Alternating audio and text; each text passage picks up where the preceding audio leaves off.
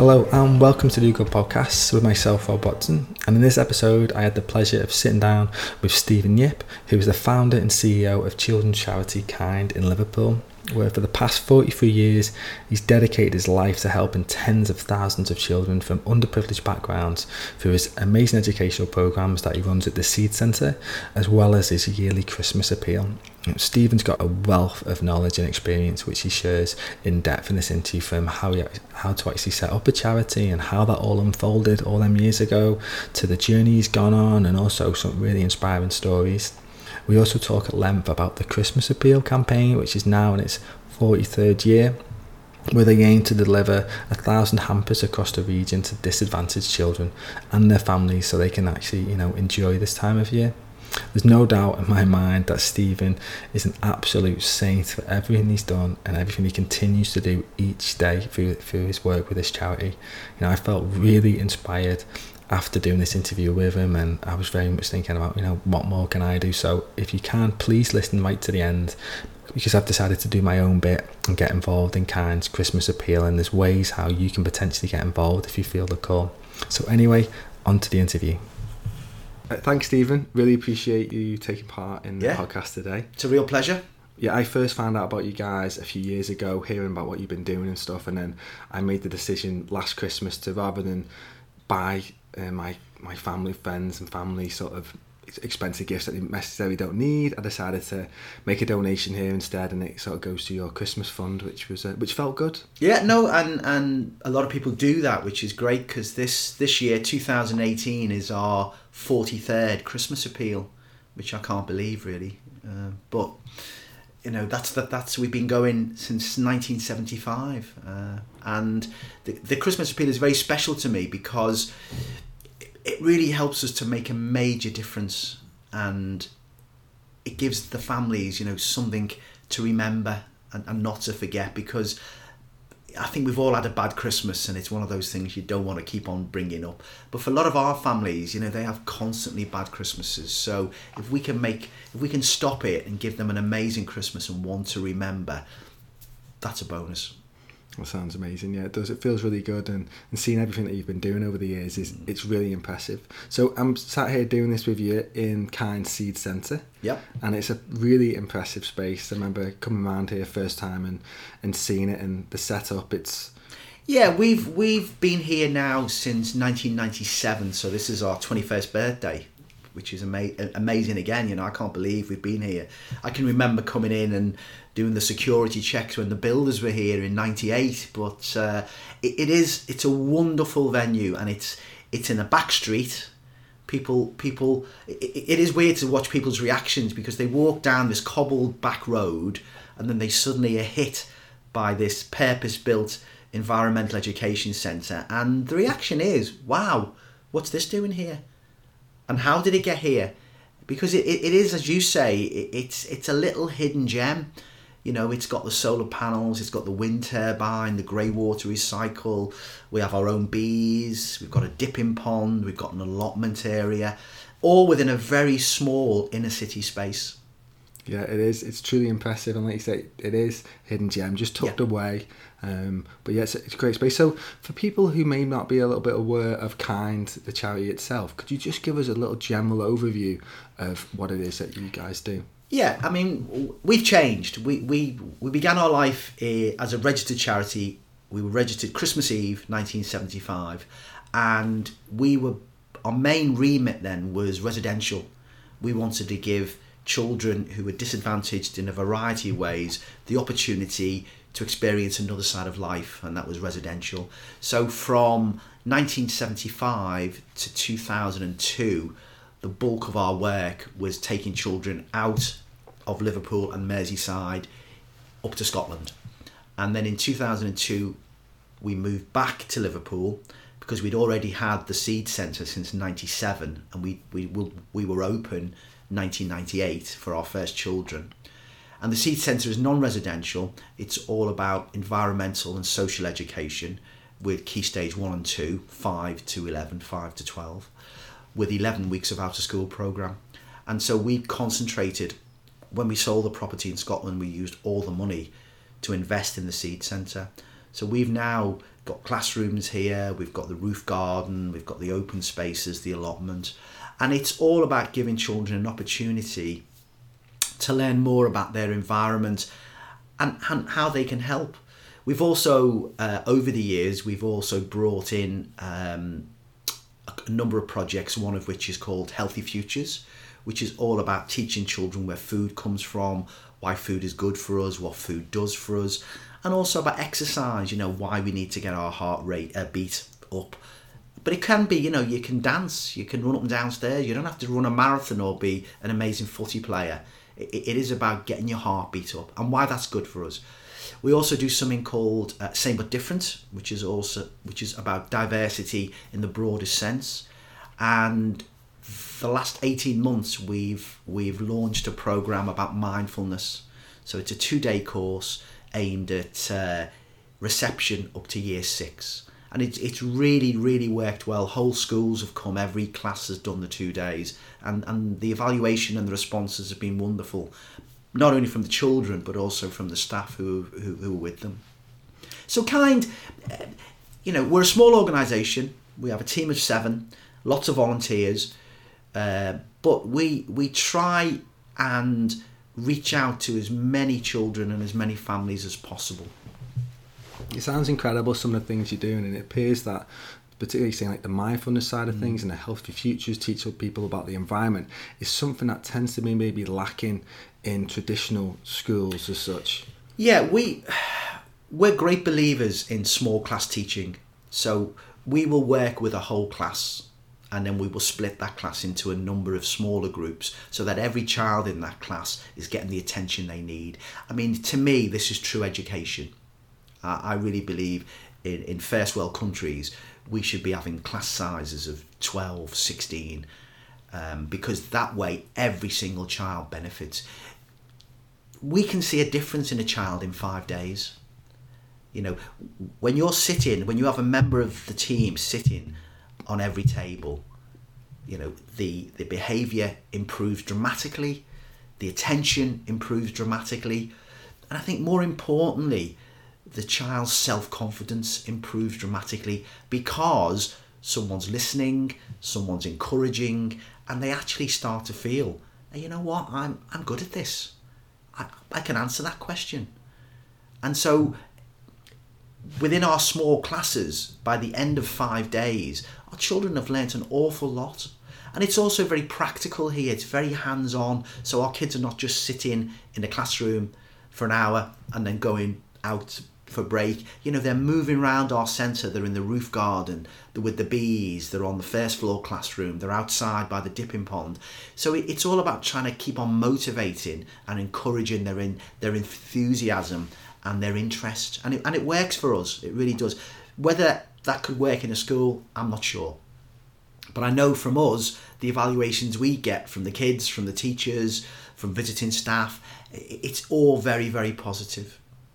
Yeah, totally. And as you say there about the space, I think this space plays a huge role in it. Obviously, your ethos and how you're doing it in the post ship, I think the space as well, it seems very well set up, very well laid out. Yeah. There's good outside space. As you say, you've got the bees and there's the resident little Shih Tzu, Benji. Yeah, the dog, Benji. Well, the Benji's great. Benji's been with us for just under a year now, and he's a really great tool for learning, because a lot of children come to us, especially children who perhaps have come from another country where the habit of owning dogs is not acceptable or is not encouraged, and they're very scared at first. And Benji's a little cuddly teddy bear Shih Tzu basically, who they all love and they all stroke him. By the end of the week, they're all stroking him, they're all getting him, sitting him on their knee and everything. So it really is a great way of bringing them into, encouraging them to like dogs as well. And I think for us, anywhere within our centre, you're only 10 seconds from the outside, whether that's on the balcony, whether that's on the roof garden, or as you say, whether that's in the main garden itself. So our children have always got access to the outside, and they can see the outside from every area within our centre. And that was a deliberate planning factor for us. We wanted as much natural light as possible, and we wanted our children to be able to see outside as much as possible, so they could see the trees, they could see, you know, the plants and the pond, because I think, you know, for a lot of kids, they don't get this sort of experience, and that's what we want for them. So what sort of kids tend to come here? And we on our programmes, so for instance, we have 11 weeks of out of school programme, which is all the school holidays. Every child who comes to that is either known to the charity to be in need or is referred by another organisation. So we will work with 30, 40 organisations in a year who refer children. So Women's Aid, Drugs Unit, social work, schools, community groups, churches, homeless unit. You know, it's the whole range of organisations who work with children and families in need. And that's very similar to the Christmas appeal, because obviously we work with, well, last year we helped, in 2017, we helped over 8,000 children and families. Sorry, 9,000. Blimey, I'm doing us down there. Over 9,000 children and families at Christmas, making a difference. This year we're hoping for exactly the same numbers, if not more. But we can't do that ourselves, so we have to work with other groups. They refer the families. We do all the fundraising and the packing, and they do the distribution. You know, so we're getting to as wider community as possible, and hopefully getting to those families most in need. But in terms of the school programme and the out of school programme, it is about children who mightn't get these sort of experiences, because a big part of our philosophy and our remit is to give children the experience of another side of life, to show them there's more to life, there's more to them. So that's what it's all about for us. We want to inspire, we want to give our kids the knowledge that they can be different. Because for a lot of our children, and this is the saddest thing that I've always found in 43 years, a lot of our children, very few adults speak with them. They speak to them, but they don't speak with them, and they don't listen. Now, you know, we place great emphasis on talking with our children and also listening. But don't get me wrong, you know, we run a very structured ship here.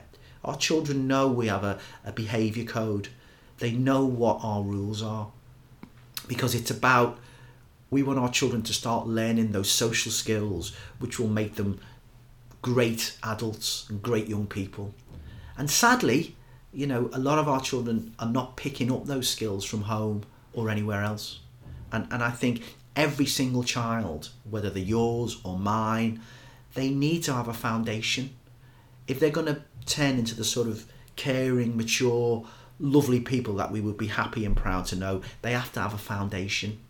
And if you can put that foundation in at the very earliest stage, it's a lot easier for them.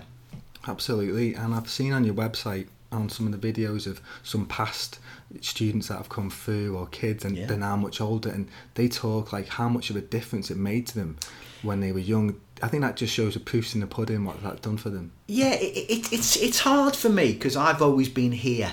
You know, I've stayed with the organisation for 43 years. So I still remember these adults as children. But it is lovely. When we were 40, we had lots and lots of wonderful emails and letters from people who, you know, themselves are in their 40s, they've got their own children, and it was just wonderful to hear that, you know, they really appreciated and they really got something from the residential or coming to club, you know, or even, you know, we had some people who said, you know what, you gave me the best Christmas I've ever had in my childhood. And it's very moving, that, and it's very emotional. And it's not me that's doing it. It's the teams that have existed since 1975. But more importantly, it's the donors and the supporters, because we live on their kindness. You know, we don't get central local government money. We're a traditional fundraising organisation, and without the support of our donors and our friends, we could achieve very little. But thanks to their support, you know, we've lasted for 43 years. We're coming to the end of our 43rd year, and we've made a difference. Now, you know, I'm not going to sit here with you and say, oh yeah, you know, we're the best thing since sliced bread. We're not, because there's lots of little organisations like us who are doing little bits and making a difference in their communities. And that's what I'm happy to do. You know, we're not a big charity. We're a small organisation, we're grassroots, and we can see the difference that we make, and we can work with families and individuals and children, and we can say to them, look, we can help you. And we do. But it's only because of our friends and supporters, because if they suddenly stopped giving to us, very quickly we would be finished.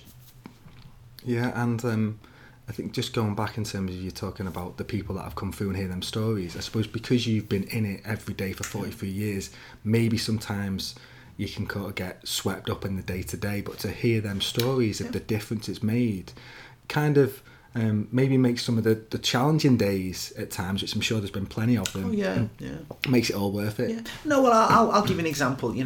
97, we were at the centre. That was the first year. We took control in the summer. The building work had begun because we'd promised the council we would be open by the summer of 1998. And because I live locally, every night during the winter I would come over and check security, And I remember this one night, because in those days this area was Liverpool's red light area. All the girls and the drugs used to happen around here. And I remember coming in one night, it was November the 5th, bombing night, and I was just coming to check that everything was okay, and I could see a young woman waving at me. Now, I've got a brother who's an ex-superintendent who used to say to me, Stephen, whatever you do, don't make contact and do not talk to these girls, because, sometimes the police operate a sting system. So anyway, I was ignoring her. But, from the corner of your eye, you can see someone moving towards you. So I was like, stepping up my walking speed and then started to jog towards the gate, the security gate.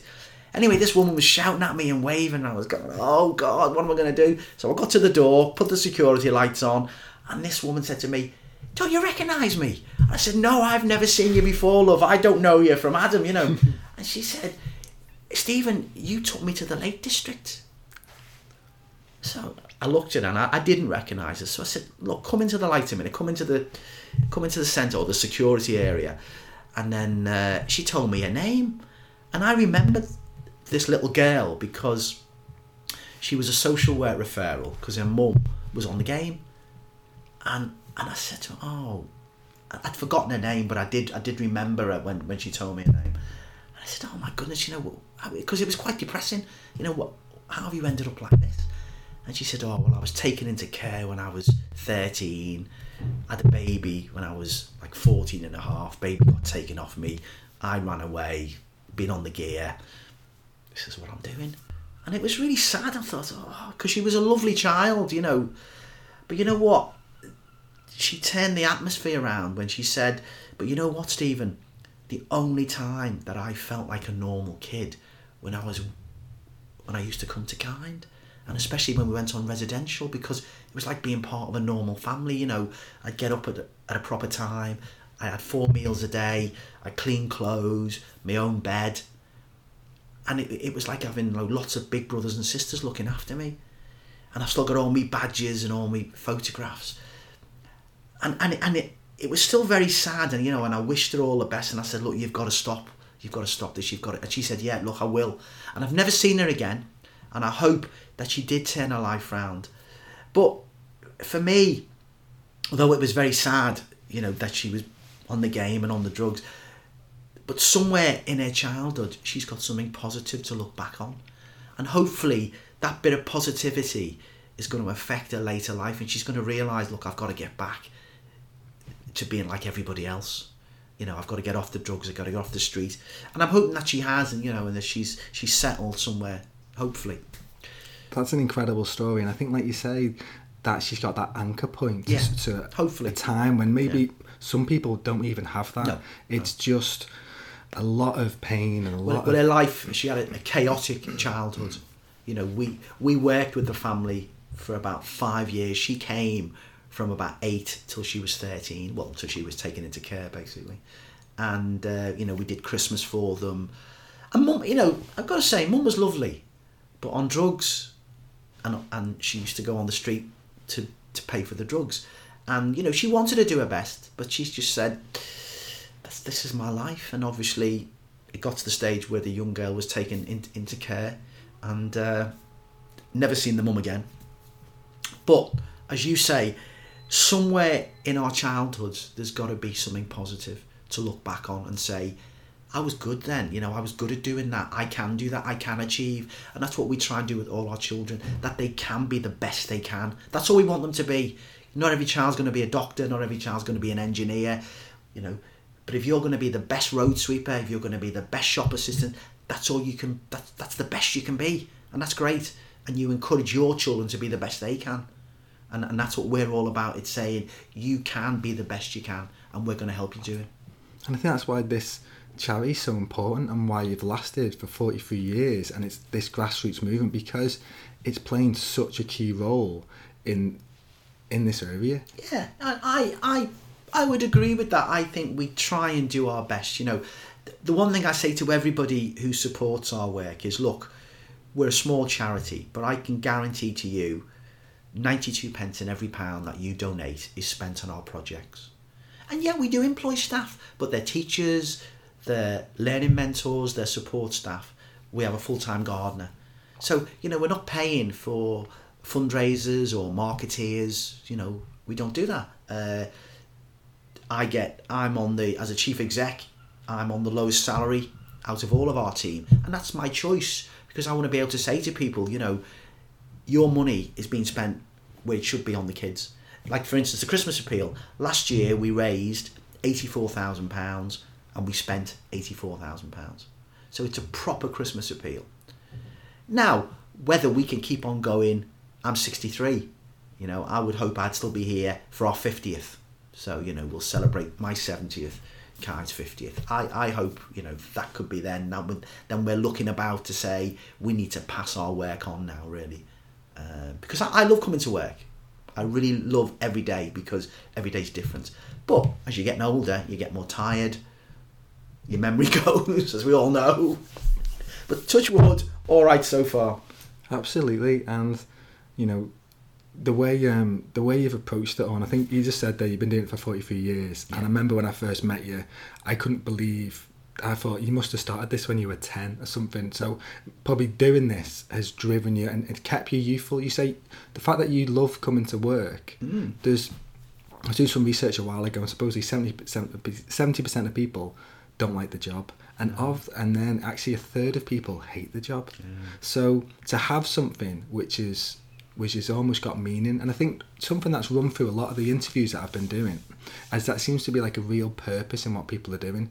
It's actually that deeper meaning, that call to sort of be of service to some way, that actually gives you the motivation, and it fuels your passion to keep doing what you're doing. I think that's right. I think there are lots of us in every community who make a difference in small ways, and that's kind. We make a difference in a small way. We're not mega, but I look forward to coming in, and as you say, it must be horrible to wake up in the morning and think, another 8 hours.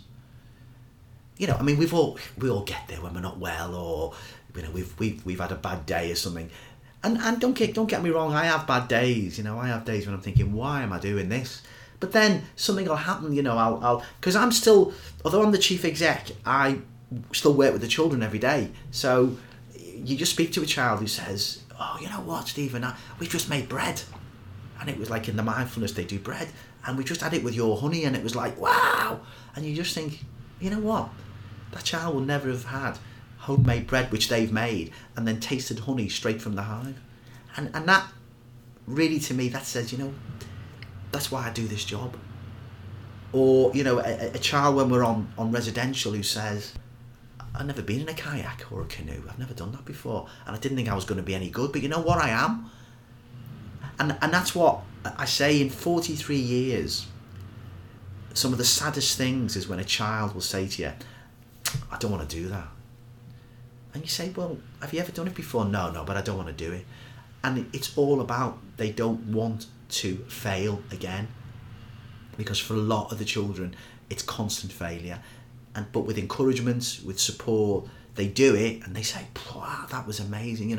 They climb up the rock face, they hit the target with the archery, they canoe in a straight line and they don't fall out. And it's just, all right, it's little things, but you know what? It's building their self-confidence, it's building their self-esteem, it's saying to them, you can succeed. you can achieve, and you can be the best you can, and that's what it's about for us. Small things. Absolutely, that it's it really is, and they all add up, little things. Yeah. And I think sometimes it's them, you know, it's called Kind, the charity, but them random acts of kindness and them things that happen, they add up in such a significant way over time. So I'm interested to know a little bit about how it started. So obviously it's 43 years ago. Was there a particular event that triggered it for you, that you wanted to get involved and help children? I come from a large working class family. We lived in 6 rooms, 12 of us, and had the best childhood in the world. You know, we didn't know we were disadvantaged, but we were. But everybody around us was the same.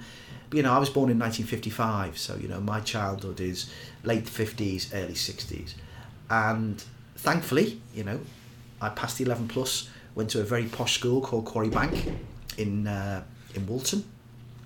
Met a completely different class of boy there who, you know, my friends were, dads were unemployed, seamen, bin men, you know, went to this school, their dads were all solicitors, doctors.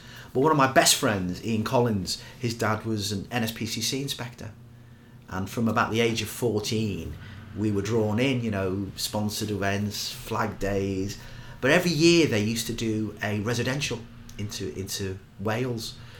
And, you know, it was, I'm sure we were rubbish, but we were brought along as the volunteers. And for us, it was a great thing because, you know, there was lots of females, lots of women there, our age. But it was a good laugh as well, and I really enjoyed it.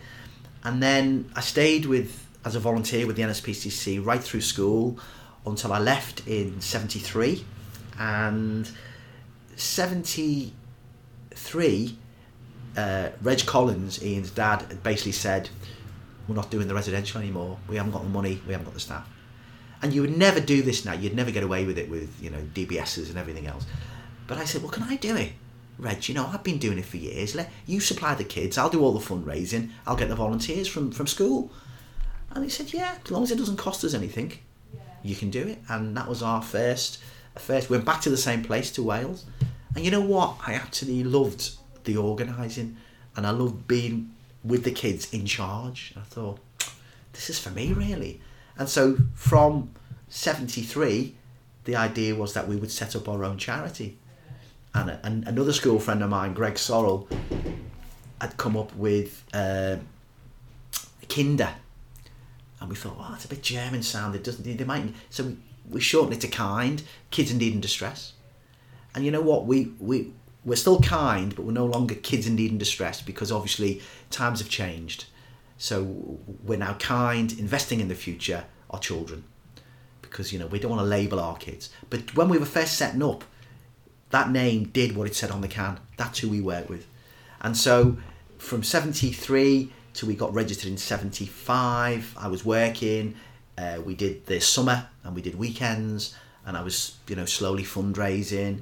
And then we became registered. And I made the decision then, really, that this is what I wanted to do. So, you know, apart from 3 years at uni, which gave me 3 years working at Kind almost full time,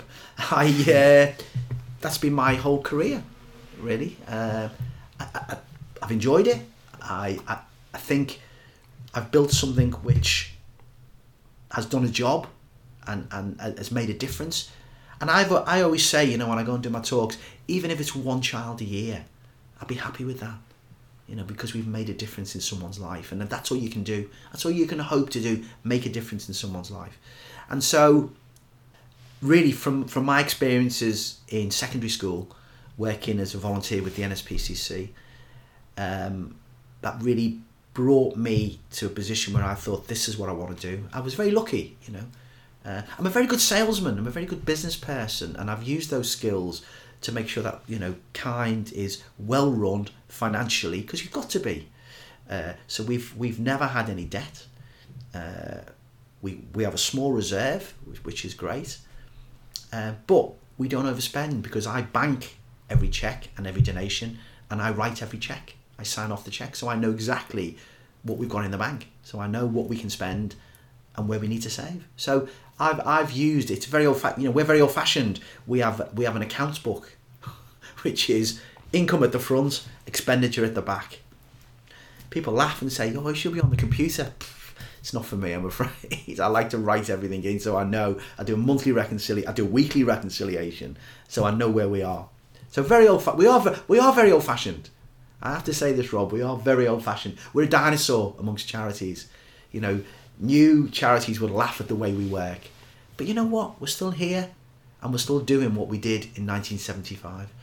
It works. Yeah, it works for us. Yeah.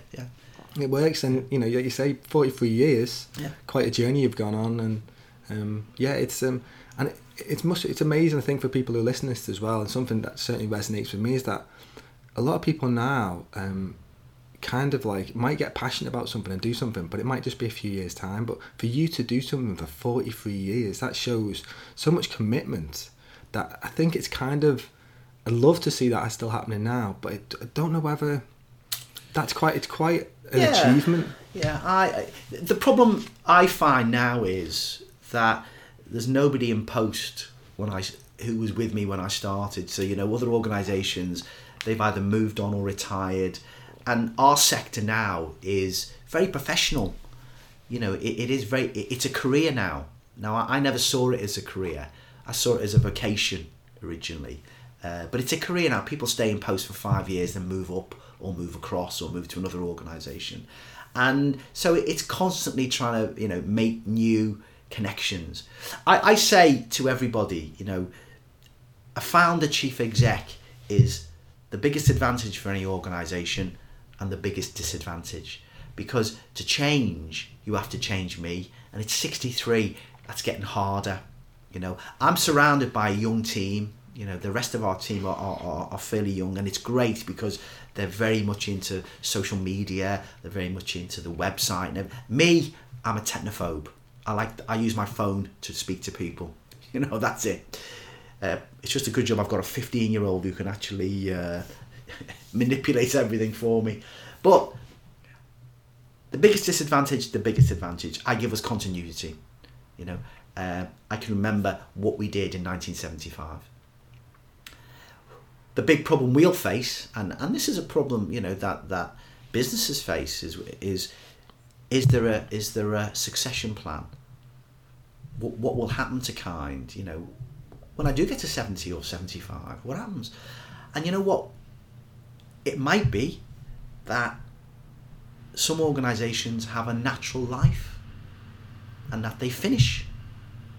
And, you know, whatever resources are left, you pass on to another emerging charity which you feel has got your philosophy and your remit as well.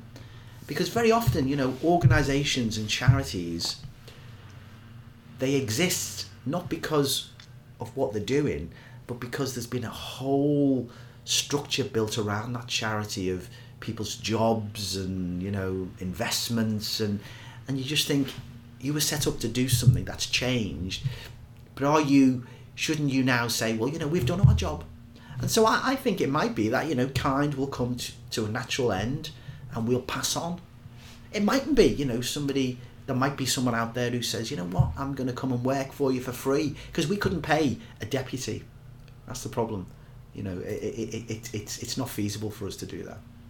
But that's something that we've got to think about over the coming years, really, and which we are thinking about seriously. I think it's good to have that approach to think, well, you know, things do have a lifespan, and that's okay. It's not necessarily you feel like you've got to hold on to it. It has to develop into something else. No. Even if it ended today, you've done so much incredible work in 43 years. It's not going to end today, Rob. It's not going to end today. No, definitely not today. But you know what I mean, in terms of like what you've done already, you know, and another 7 years or another however long, then... Yeah, because I think, you know, there will be other organisations who will be setting up, and we could be looking at them and saying, you know what, we could give you a start. We could help you as well, because we've got a resource here which, you know, we can pass on. But we'll see. I mean, you know, it's one of those things. I keep on saying, 7 years I'll be knackered, you know, I'm going to go. But it must end up, I could be like the oldest charity chief exec in the world. At 90. At 90, yeah. Bit doddery like, but, you know, we'll have to have a lift. We've got a lift. We'll have to have a stanner as well, a stanner stair lifting for me to sit on. Someone else might have to be writing the check. Yeah. So I'm interested to know, because obviously you've been here for so long and you've seen like so many different children come through. And how would you say the challenges have changed during that time, or is there any of them that are just basically at the core of the same challenges that kids are having. Poverty is a big challenge. Sadly, in 2018, with a first world economy, we haven't solved childhood poverty. We haven't developed a system where every child has almost the same chance as every other child. And I think for me, it's very difficult. I started in 75, and I think, we're still having cases where we supply a school uniform, we supply a pair of shoes, we supply a bed because the child's sleeping on the floor or there's two of them in the same bed. And I'm thinking, 43 years on, and we're still doing, so we as a community, we as a society have to come to terms with children are our future. It's a great song, but it's true. Children are the future. We've got to ensure that every single child gets the best opportunity to be the best they can to improve our society and to give back to our society. And I think if a child doesn't even have a bed, if a child can't go to school because they've not got shoes or they've not got the right school uniform, there's a problem. So we're still dealing with that. And it's not something that we can do all the time because, that's not what we're funded to do. But when we do have money, I'll give you an example now with, the new universal credit. We've had a referral from social work, a single dad with a 12-year-old. He's gone on to universal credit, no cash. They don't know when he's going to get any money. He's run out of food bank voucher. His house is not great. He's using a kettle which is taped up. So we had some money from some bits and pieces that we'd sold. So we've managed to sort out a bed for his son. We've sorted a microwave, kettle, toaster, and we filled his cupboards. I can't do that every week, but at least he's got a start. At least he knows someone else is concerned about him. And at least his son knows that as well. He's got a 12-year-old, and we'll help out at Christmas. We'll make sure that child has some lovely gifts to open on Christmas morning, and that again their cupboards are full. But I'm not solving their problems, and I think that's for a higher plane than me. But we as a community, we as a society, we have to address childhood poverty. What do you think can happen from a broader spectrum, in terms of maybe could the councils be doing more, could governments be doing more, or do you think it's got to be central? Because local government funding has been absolutely cut to the bone. They can only do so much with what they've got, really. And this is the problem now, isn't it? It's like the third sector is stepping in. The voluntary sector is stepping in to help.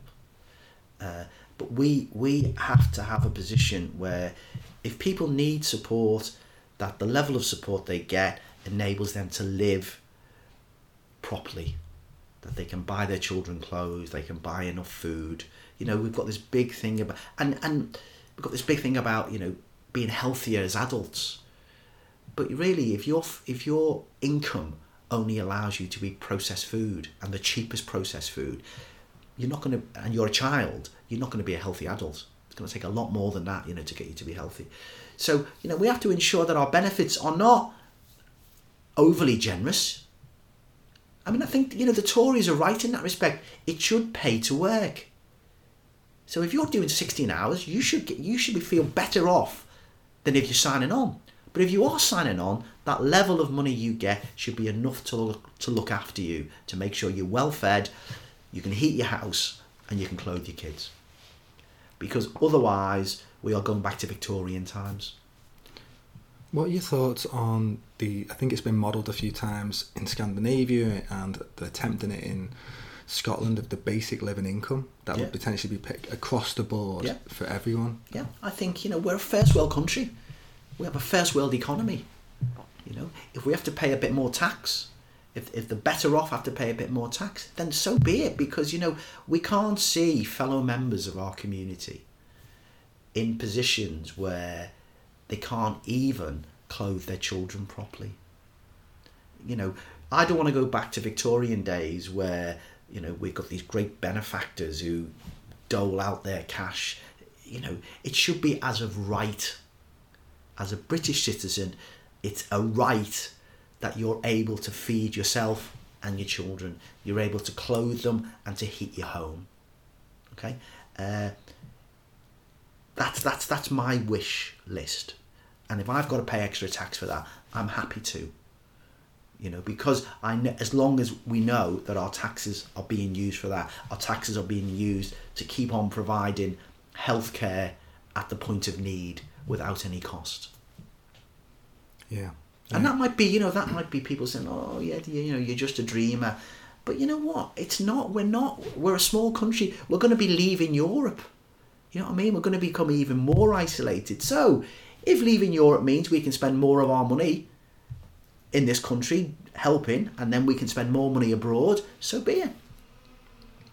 Yeah, definitely. The huge challenges that we face, there's no doubt. And Terrible challenges. And I think maybe some people that are listening to this and will kind of be, some of the stories that you tell, like how you hear the hardship and the poverty, a lot of people listening to this won't necessarily relate with that because it's not their day-to-day. Yeah. But I think it's so important that we become more conscious of these things and we understand them, and the gap between the rich and the poor, equality is just growing. It's just growing, yeah. And I think, for me, from a children's point of view, you know, lots of our kids are not being inspired, you know, because we're working with children where nobody in the family has ever worked. Nobody's gone on to further education.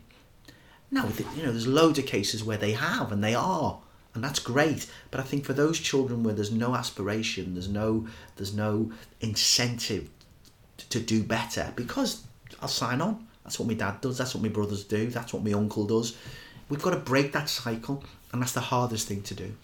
And I think, you know, in some ways, the Tories did have some decent ideas about that. You know, I think work must pay, further education must pay, but we can't justify that by making those people who can't work or can't go on to further education, penalising them. That's not right. That's not civilised. So you don't get any support in terms of, you're all completely sort of relied voluntary on donations and stuff. And we've been, you know, Rob, we've been very, very fortunate. We've got no debt. We own our centre. You know, we were left enough money in a legacy to buy our centre by a lovely old lady, Megan Jones from Oswestry, and we're very fortunate. And we realise that, and that's why we do the best we can to make sure that those legacies, those donations are used properly and get to those children and families most in need. Would you mind sharing Megan's story with us? Megan's story is lovely. Megan rang me, it's 6 years ago now. It was one half term. It was one of our prep weeks, and she rang me and she said, I'm Megan Jones, in a lovely Welsh accent, but which I won't even attempt to do. And she said, my sister has just passed away. So I said, I'm very sorry to hear that, Megan. And she said, yeah, and she's left me a cottage and all of her belongings. And because my sister worked in Liverpool in Kensington during the Second World War as a teacher, I would like to leave something in my will to a children's charity. And she said, I've tried some of the bigger Liverpool charities, who I won't name, but they don't seem very interested.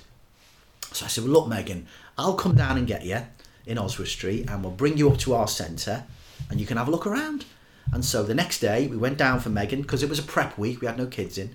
So we went down for Megan, we brought her and a carer up. She had a look around. And I've got to say, we treated her like the Queen Mother. You know, sandwiches from Marks and Spencer's, a china teacup for her. But she was lovely and she was interested, and she said, Stephen, this is great, you know, this is the sort of thing that I want to support, but I'd like to come back and see it when the kids were there. So I said, yeah, next week, kids are in, I'll come back for you Tuesday. Again, same thing, Marks and Spencer's butties, looked after her really well. And then we'd send, after that, we'd send a card and everything, and then we didn't really hear from her. And I used to say to the staff, God, you know what, I bet she rings every bloody charity in the Northwest saying, I'm thinking about leaving you some money, can you come and show me around? And she has some amazing days out. But anyway, a couple of years ago, we had a phone call again during half term, and it was a very posh guy who asked me to ring him back from Oswestry, which I did. And it turns out that this guy was Megan's solicitor, and that sadly she'd passed away that week, 96. She'd never gone into a home. She'd gone into hospital with a broken hip, and they were about to put it into a home, but she passed away, which I think was great for her. That's what she would have wanted. She was so independent. So he said, well, obviously Megan loved coming to Kind, and you know she was going to leave you a legacy. I said, yeah. And then usually I would say, how much? But I thought, no, I can't. So we spoke for about 20 minutes. And then he said, would you like to know how much she's left you? I said, well, yeah, I would actually. So he said, well, she's left you 100,000. 100. So I said, 100. He said, 100,000. And there's a little bit more once we finalised the estate. So we went to Megan's funeral. And this was the saddest thing, really. She'd left 50 bequests to local charities in Oswestry. A couple of £1,000. But there was only 6 of us at the funeral. And I thought, that is very sad for such a wonderful, generous lady. But anyway, the £100,000 came in very quickly. And it was just at the time we were renegotiating our lease for the seed centre. And so I rang the council and I said, look, we've had this legacy. It's 100,000. What about us buying the freehold? And they came back and said, oh, it's not enough. So I said, okay, but that's all we've got really. But in the meantime, I had another phone call from the solicitor who said, we finalised Megan's estate and I've just backed over your final payments, and then the estate is now finalised. So I said, oh, that's great. So I was expecting 3,000 or 4,000, from the sale of furniture and stuff. Checked the bank account, £50,000. Wow. 150,000 straight onto the council. We've got an extra 50. Will that make a difference? They came back within a couple of days and said, we'll sell it to you. So Megan's kindness and generosity secured our future because we own the centre. And I always look up and say, sorry, Megan, for ever doubting you. I knew you'd come through for us. It's such a lovely story. Yeah. Absolutely lovely story. And I bet you're glad you rolled out the Marks and Spencer. Well, I am, because, she was a lovely, ordinary for her to have that much money, I couldn't believe it, really. But she was a lovely woman. She had a real interest in children, and, she had a history. Her brother was a pharmacist. She had a very interesting history. But for us to leave all that money to a Liverpool charity, when she was Welsh but based in Oswestry, I just thought, you know what? I'm a great believer in kismet, in fate, and it was fate that we met. That someone else didn't pick up on her request and go and get her. And we've got a lovely painting of her downstairs in our gym, on our Forever Friends wall. And every time we go past, I always smile at her because, hopefully she's looking down on us and saying, Stephen, I'm glad I chose Kind. You're doing wonderful things with the money I left you. Keep it going. Well, hopefully on some plane of existence, she's listening along to this now. Yeah, she is. And if she is, thank you, Megan. No, it's absolutely beautiful. And the thing you talk about there about fate, I think there's probably been numerous times where things have just come at the absolute perfect timing for Believe you. In fate. Yeah. And yeah, me too. And I think everything can happen for a reason. Yeah. I mean, we've been shortlisted for awards, and we've been for money awards, and we've not got them. And you think, oh, blimey, what we could have done with that. And the next day, someone rings up and says, oh, I read about you because you were shortlisted. I'm going to send you a cheque. So yeah, swings and roundabouts, and if it's meant for us, it will happen, and if it's not, it won't. Well, I think there's definitely a lot of positive force behind this if it's been going for so long. And it seems like as well that over the years you've been recognised as well, and I understand that you were awarded the highest honour in Liverpool back in 2012 of the Freedom of the City. Yeah, that was a wonderful one, and I'm just so sad that my mum and dad aren't alive, really, to see that, because it was special for me because, obviously my dad was from China, And, he was an immigrant. He came to Liverpool and married my mum, who was a Scouser, and had 10 children. But that was the first time that Liverpool has ever recognised anybody from, an ethnic minority, a non-white ethnic minority. So I was so pleased to be the first person, and it was such an honour, not only for me, but for all the supporters that we have, all the staff that have worked with Kind, all the volunteers, and I was so proud because I love Liverpool. Liverpool is my home, and it's done so much for me as a person, and it's nice to be recognised by the city, and Kind also has been recognised. Kind has also got the Freedom of the City as well, which is also a tremendous honour. And how did that sort of come about? Is it? I think you get proposed, and it has to be a unanimous decision of the council, which thankfully it was. But it was just an amazing event, and I'd invited so many of my school friends and people who'd supported Kind over the years, so there was an awful lot of people there, and it was wonderful to see them. It was a nice way to bring everybody together to celebrate this, really, and for them to realise that they played a part in it, which they had. You were almost 40 years in at that point. Yeah. And I think this is the thing as well, when we can centre start, so when you started properly in 1975, no grand plans, no ideas for this centre, no to be given the freedom of the city, and it just... I've got to be honest, I didn't think I'd keep on doing it. I enjoyed it, but I thought, what, I must do this, and then I'll go and get a job. But I just enjoyed it so much, and working with the kids. I think that's the beauty of it. I think for a lot of people who move up the scale, the further they move up, the further away they get from the people they're working with. Now, every day that we have children in, I'm here, so I'm working directly with them, and I think that's the difference. So I'm still quite grounded in that respect. I know what our money's doing. It's great because I can see it from a practical point of view. I still go and deliver stuff, furniture, food, clothing. I still deliver that to families. It's not someone else who does that. It's us, because we're a small team. But yeah, I never thought we would be where we are now, and that's great. And I think for me especially, it feels that my life has meant something, really.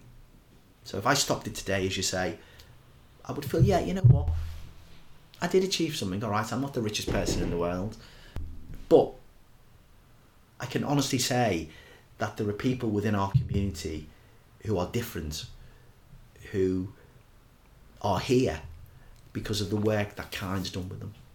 It's had a real meaning to your life and real purpose. So it's like, what do you rather have now? £10 million in the bank, and you would have just built that up and maybe not contributed as much, but all you've done instead, that's worth, for me, billions in a way.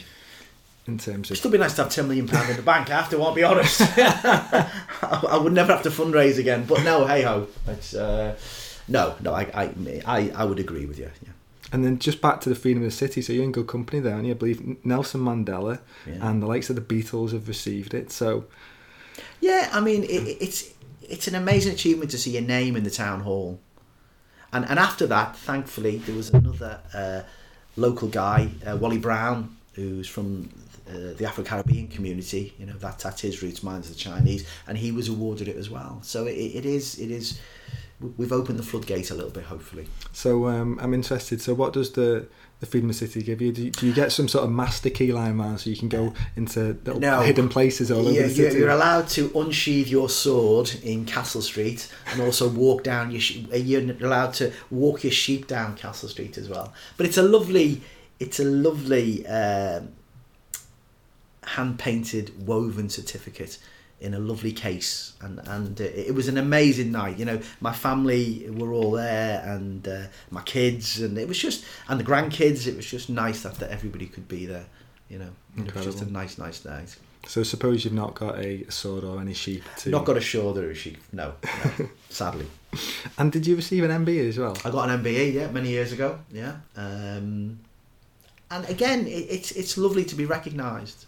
But I think for me, the freedom was the most important because it's local and it's being recognised by where you live, you know, and I think that's great. And it was wonderful because I live in town and I walk everywhere. So, you know, to walk through town, and it was really nice. You know, I had people coming up to me saying, well done, Steve, you deserve that. Or, you know, mate, I've seen you in the Echo, well done. You know, it's nice when someone normal gets it. And that's what I thought, you know, I am normal. I shop in town, you know, I still see, you know, lots of the kids who are now adults that we've worked with, lots of the families. So it's not like I've moved out anywhere. I'm still where I've always lived in Liverpool 1 all my life, and I'm still here.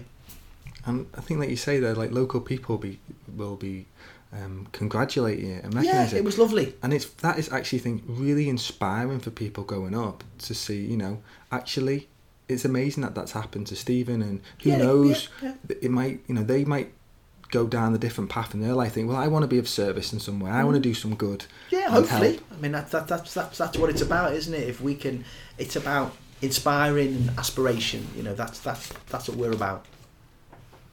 So I'm interested to know about, we touched on it, you appear very youthful for your age, and it's my wife, she gets all the credit. Trisha, you get all the credit. You get all the credit. So cooking. Do you have a particular, you know, like, you know, what's your daily routine look like then? Does it change much during the past 43 years? No, it has, because I used to be a runner until I got knocked over. So I was out quite early doors running, because I used to get my running in the morning or after work, and it's always better in the morning. You feel up for it. So I'm an early riser for most of the week. You know, into work for usually 7:30. You know, depending on what's to do. So no, my routine is different every day, because I think that's the beauty of the job. It's different every day. You know, we're now well into the Christmas appeal. So, you know, the next 6 weeks are going to be absolutely frantic, really. We're still looking for our warehouse. That's the big thing for us. We need to find a warehouse in which all our hampers can be packed. We're just starting to work with different companies and individuals and organisations about toys and donations, and, you know, who's going to be helping us to pack the hampers. So this is a very busy, stressful time. I've got to admit, I do get stressed. And I'm trying to de-stress, really. I'm trying to take a bit of mindfulness on board now. Because as my wife says, look, you can only do what you can do. And sometimes I'm lying awake at night thinking, I should be doing more, really. But you can't. You know, you can only do what you can do. I mean, that's a great expression. And I think that's what I've got to sort of start to realise, you know, as especially as you do get older. You can only do what you can do. And that's what we can do. But I have to say, the Christmas appeal, we've never had to say no.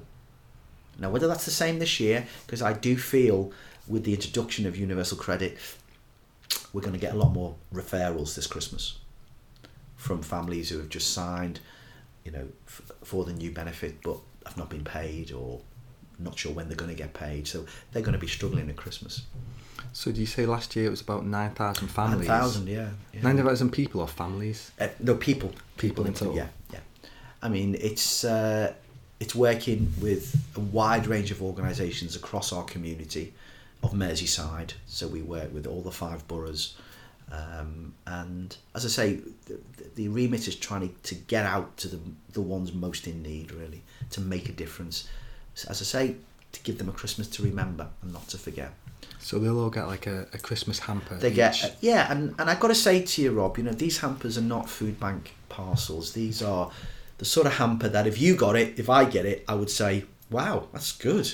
You know, because what we try and do at Christmas, and we do have some discussion about this, but what I've always done, I've always put branded goods, no value goods, because I feel our families struggle all year round, very often buying what's the best offer, really, or the cheapest. So at Christmas, we give them something which is special. And there's over 70 items in there, so, you know, it's enough for the week. And the toys are beautiful. I have to say, we get so well supported with toys. So, you know, we know that thousands of kids are waking up on Christmas morning happy, really, and parents are happy as well, because they know they've given their kids an amazing Christmas. We're not solving these problems, I've got to be honest with you. You know, I say that to everybody, but we're giving them the sort of Christmas that we want for our own children and for ourselves. It's an amazing gift. Yeah, it's an it is an amazing amazing gift. And that's only achievable thanks to our friends and supporters, because without them, we could do very little. With them, we can continue making a real difference in thousands of lives at this special time of the year. So is it cost about £75? Is it right? In the region, yeah. We're just hamper? that's another busy thing now. We're just in the process of sourcing and negotiating best price on our food. I think for people who would be like listen to that and think that if they could contribute, it might not be a lot of money for some people as well, and for considering what they may spend on say Christmas presents and other stuff like that, to potentially divert some of that cash and to know that you will be giving a family that is really in need of a good Christmas for £75. As I say, it's something that I did last year, and I got a letter from you, and I got this letter and reprinted it out and gave it to all the kids and said, look, that's the difference. You've made a difference here. And I think that's the beauty, isn't it?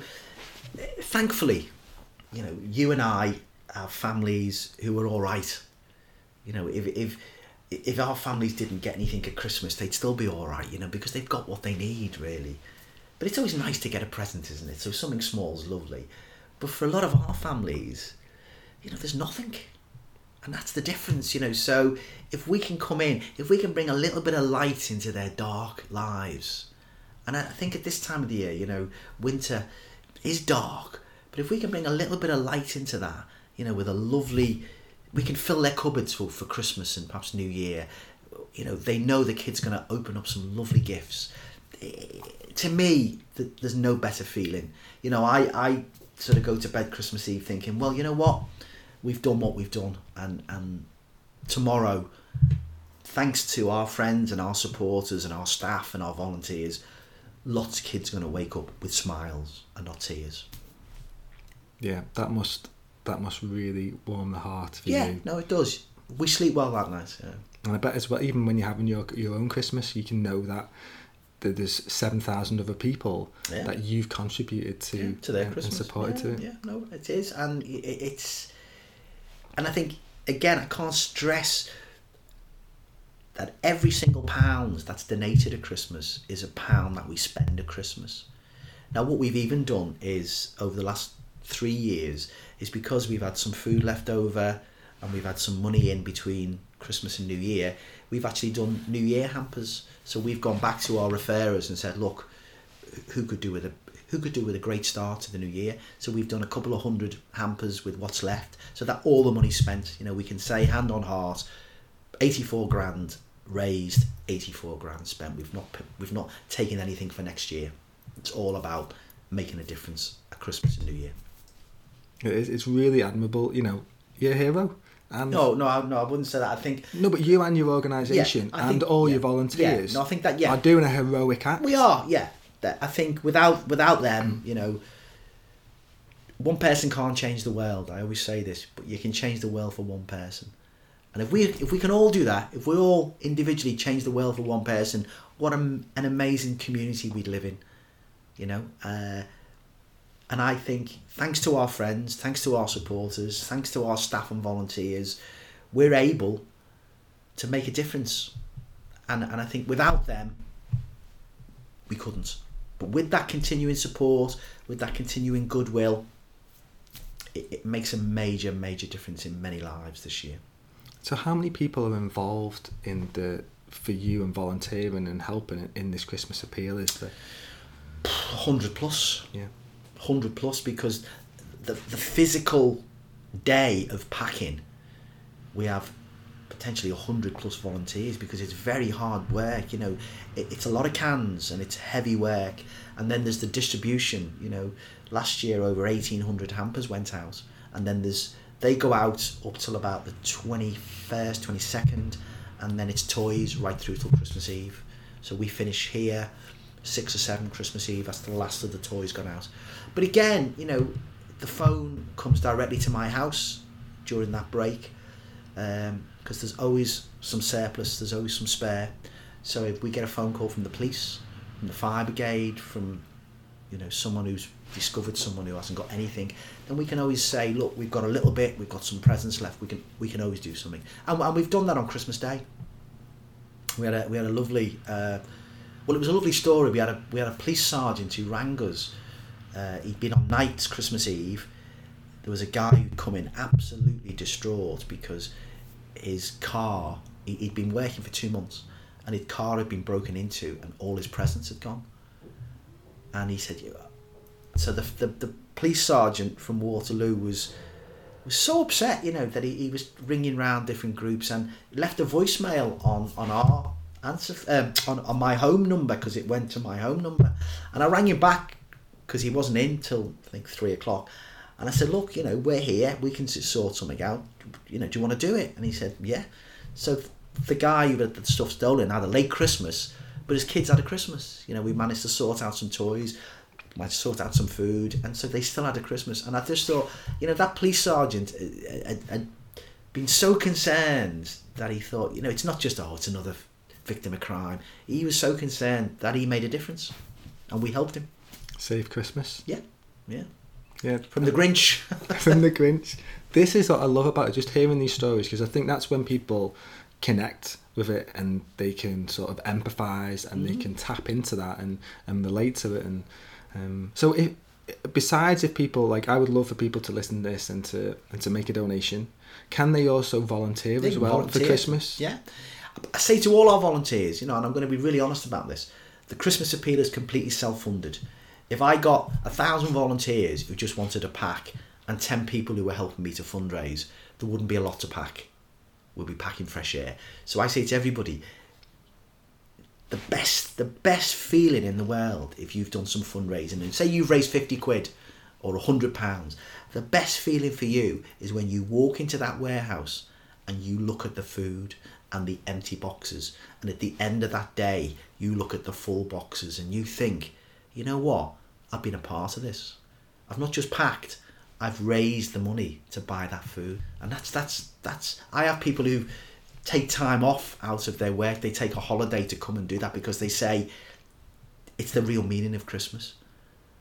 I've raised a bit of money in work amongst my mates, we've given it to you, and I've come along and I've packed that hamper, and I know that my money is being well used. It's not just gone into a pot, it's actually here, and it's going out to a family in 2 days where they're going to open that hamper box and say, wow. That is a wow, and I think that's amazing, because sometimes you will maybe just make an online donation to something and you're like, who gets it? Where does it go? And like you say, 92% of every donation, well, throughout the year, but in this instance, 100% goes. Yeah. And then if you can come along and do it, then you can see it. Wow. And we say that to people. We say, look, if you've raised some money, come along and pack, and you can see where your money's going. But it's hard work, don't get me, it is like a military operation, Rob. I've got to say that I am like Sergeant Major, because it's so precious to me. I say to all our volunteers, I'm really thankful you're here, but this is not about having a laugh, because if you put in a dented can, if you put in a broken box, some family's going to open that and think, they've given us like seconds, they don't really value us as we're just seconds. So I say I want every single box to be opened, and they say, I want the expression to be, wow, that is wonderful. I couldn't afford that. My kids are going to have an amazing Christmas meal, or an amazing Christmas, because I've got all that in my cupboards. And I think that's so important, because these hampers contain, Christmas crackers, mince pies, cakes, chocolate, crisps, as well as all the basics, the soup, the beans, the spaghetti, the tuna, the corned beef. There's over 70 items in there, well over. And I want them to see that we care about them, that we value them. We're not putting in dented cans, we're not putting in white label. This is a hamper that if I got, I would say, thank you. I think that's what we try and get over to everybody who's packing, that we want these to be pristine. Well, we've already made the decision, me and Ruth, with our family, we've decided our Secret Santa this year, we're actually going to be giving the money to Kind. Well, that's great, thank you so much. And I think now, hearing that, we would love to come along and see that honestly, money. I think, people come along and there is a wow factor. There really is. We've got to find a warehouse. That's our problem now. We're because we need 25 25,000 square feet, 25,000 square feet. So we're really pushing now. So if anybody out there who is listening to the podcast, who's got contacts with warehousing, please do get in touch, because we really need to have sourced a warehouse very soon, really, for us to process it, to get on with it. And what tend to be the dates that it would happen where people would be We would be doing all the packing because Christmas is a Tuesday this year. We can't pack the last weekend. It's too close. So we'll either be packing the weekend before that, which I think is the 16th or 17th, or the Monday or the Tuesday. It depends really on the warehouse we get and who owns it. What they say to us, whether they say you can have it for 2 weeks, do what you want, or they say you can only get in on certain days. That will depend on whoever gives us the warehouse. And in the past, the warehouse has been donated, yeah. Because I say to everybody, we're speaking to a number of companies who own warehouses. We're more than happy to pay, but I have to tell them that any money that we have to pay for the warehouse will come out of what we've raised for the food. So potentially, if they say to me it's £1,000, that's £1,000 worth of food that I can't distribute. Yeah. And in the main, they usually say you can have it. Well, that's good, and it's their gift as well. It is their gift, and it's their corporate responsibility as well, which is great. And we will go the extra mile to get them as much positive publicity as we can. But we've got Joe Anderson, who's our elected mayor, and Steve Rotherham, who's our Metro mayor. They're both on the case as well. So hopefully, sometime quite shortly, we will know we've got our warehouse. And I think, like you talked about before, about this idea of fate. And I'm sure every year it's come. It is tight, yeah. Every year it's tight, but it happens. It happens. No, we've never dropped. This is our 43rd year. We've never dropped in 42. Wow. So I'm interested to know. Do you know any sort of the numbers that in that time potentially, like, it must be tens of thousands of kids and families? You know what, Rob? Maybe even hundreds of thousands. Yeah, I think you're right. But you know what? We never do, because we're so small. And this is perhaps something we've got to look at. But we never sort of write down the numbers. We've not got someone who's saying this is the outcomes, because we're too busy. That's the problem. You absolutely run off your feet, picking up stuff, delivering stuff, getting stuff ready. And so we get all the referrals coming in through the post. They have to be physically entered to make sure there's no duplication, because that's what we're very keen on. That the families we're supporting, they're not getting 2 or 3. And there's some families not getting anything. So we've never really sat down and said, you know what, we did X amount of kids, X amount of adults, X amount of single people. It's not something we do, and we perhaps should look at that. How, I don't know, but if there's a way, someone out there knows, tell us. Yeah. Well, even if you haven't got it jotted down somewhere, at least it is. Well, we know from the big referrals. Number. Yeah, it is big numbers, to be fair. It's the largest. But you see, the other thing is, and I'm not saying this in a critical way, but we never get the full credit for the Christmas appeal, because we don't deliver the hampers.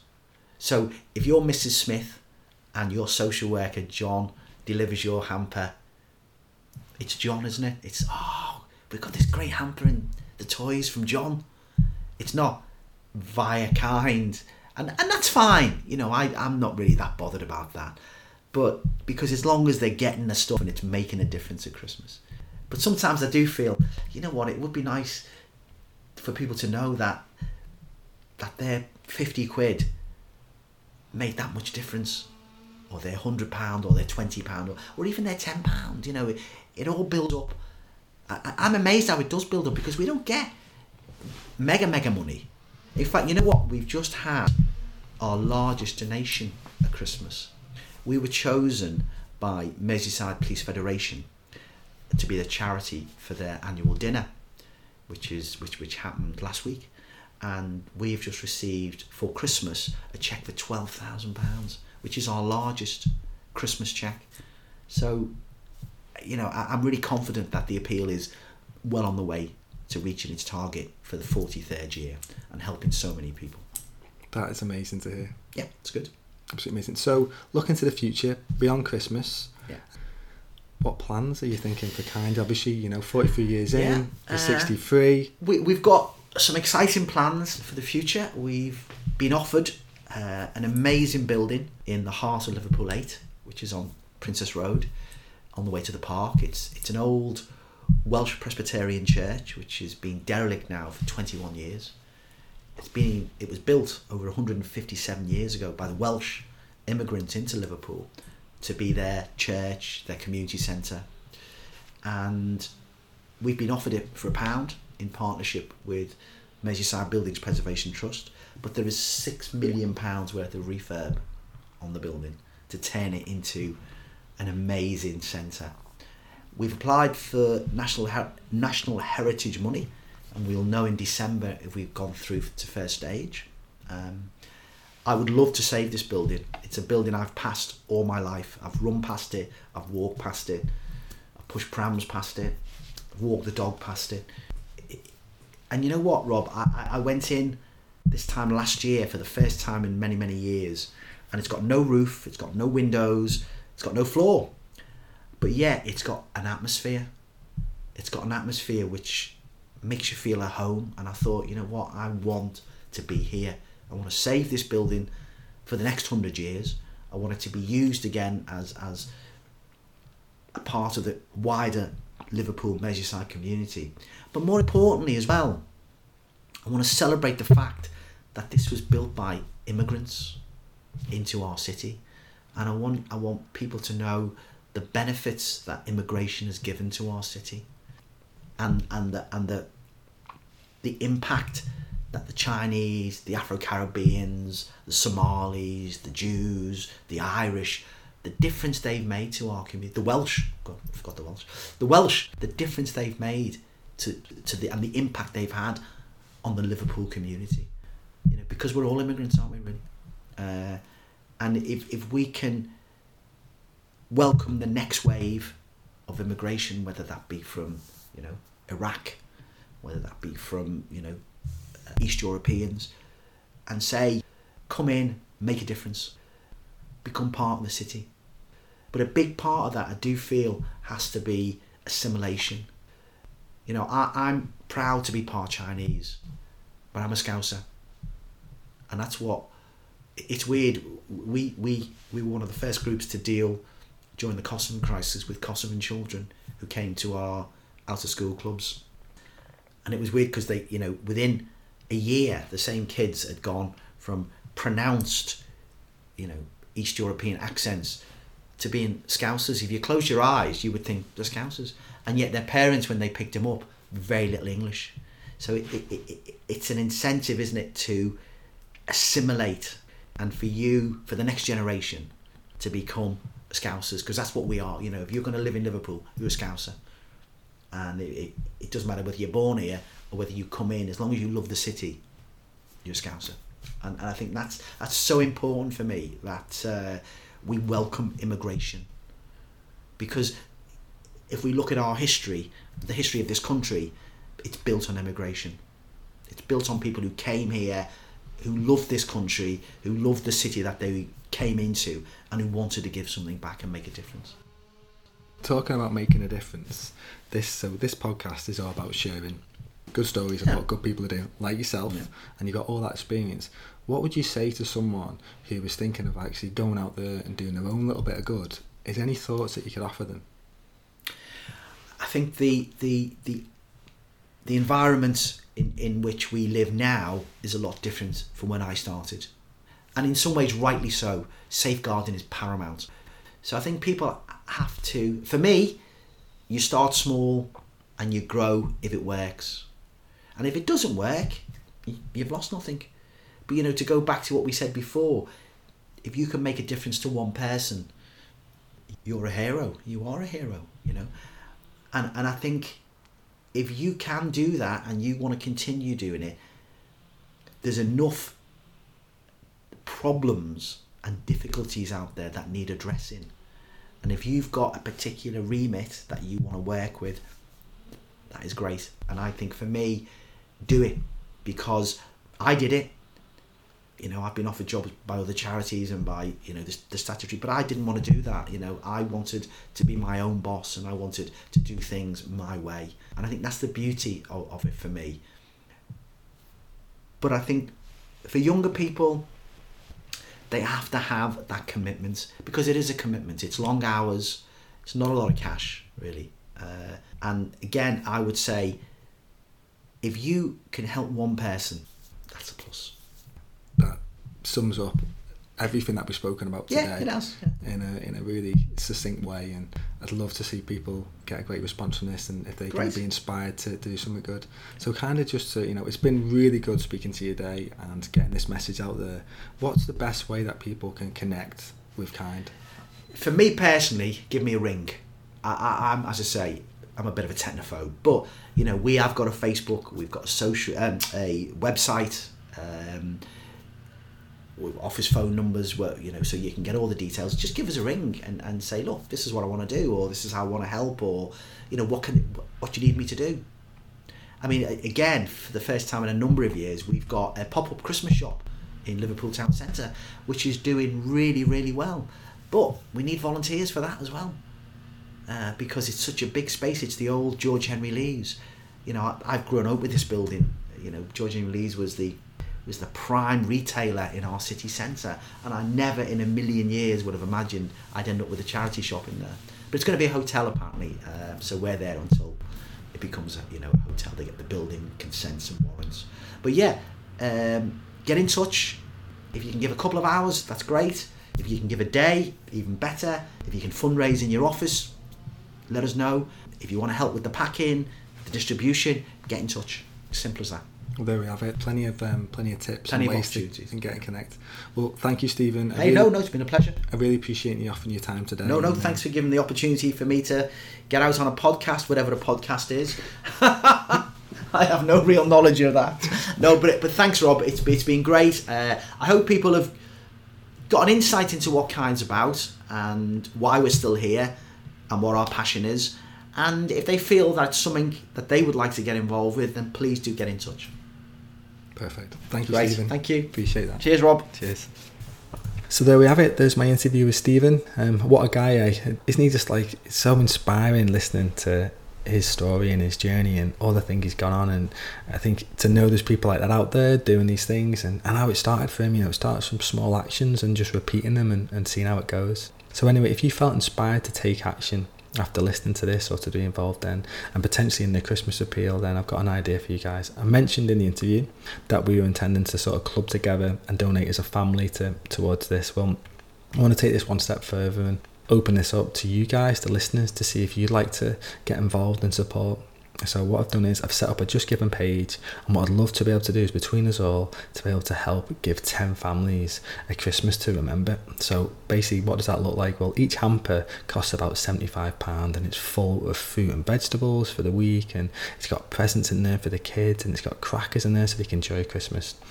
So we'll be looking between us to raise £750. So between my wife's Ruth's family and my family, we've got 2 hampers covered. So I'd love it if between the rest of us we could get involved, and any amount is absolutely fine. It doesn't have to be the amount to the price of a hamper, but if a few of you club in together, then it's possible. But if not, then as little as £5 or £10 is still absolutely amazing and goes a long way to helping in some way.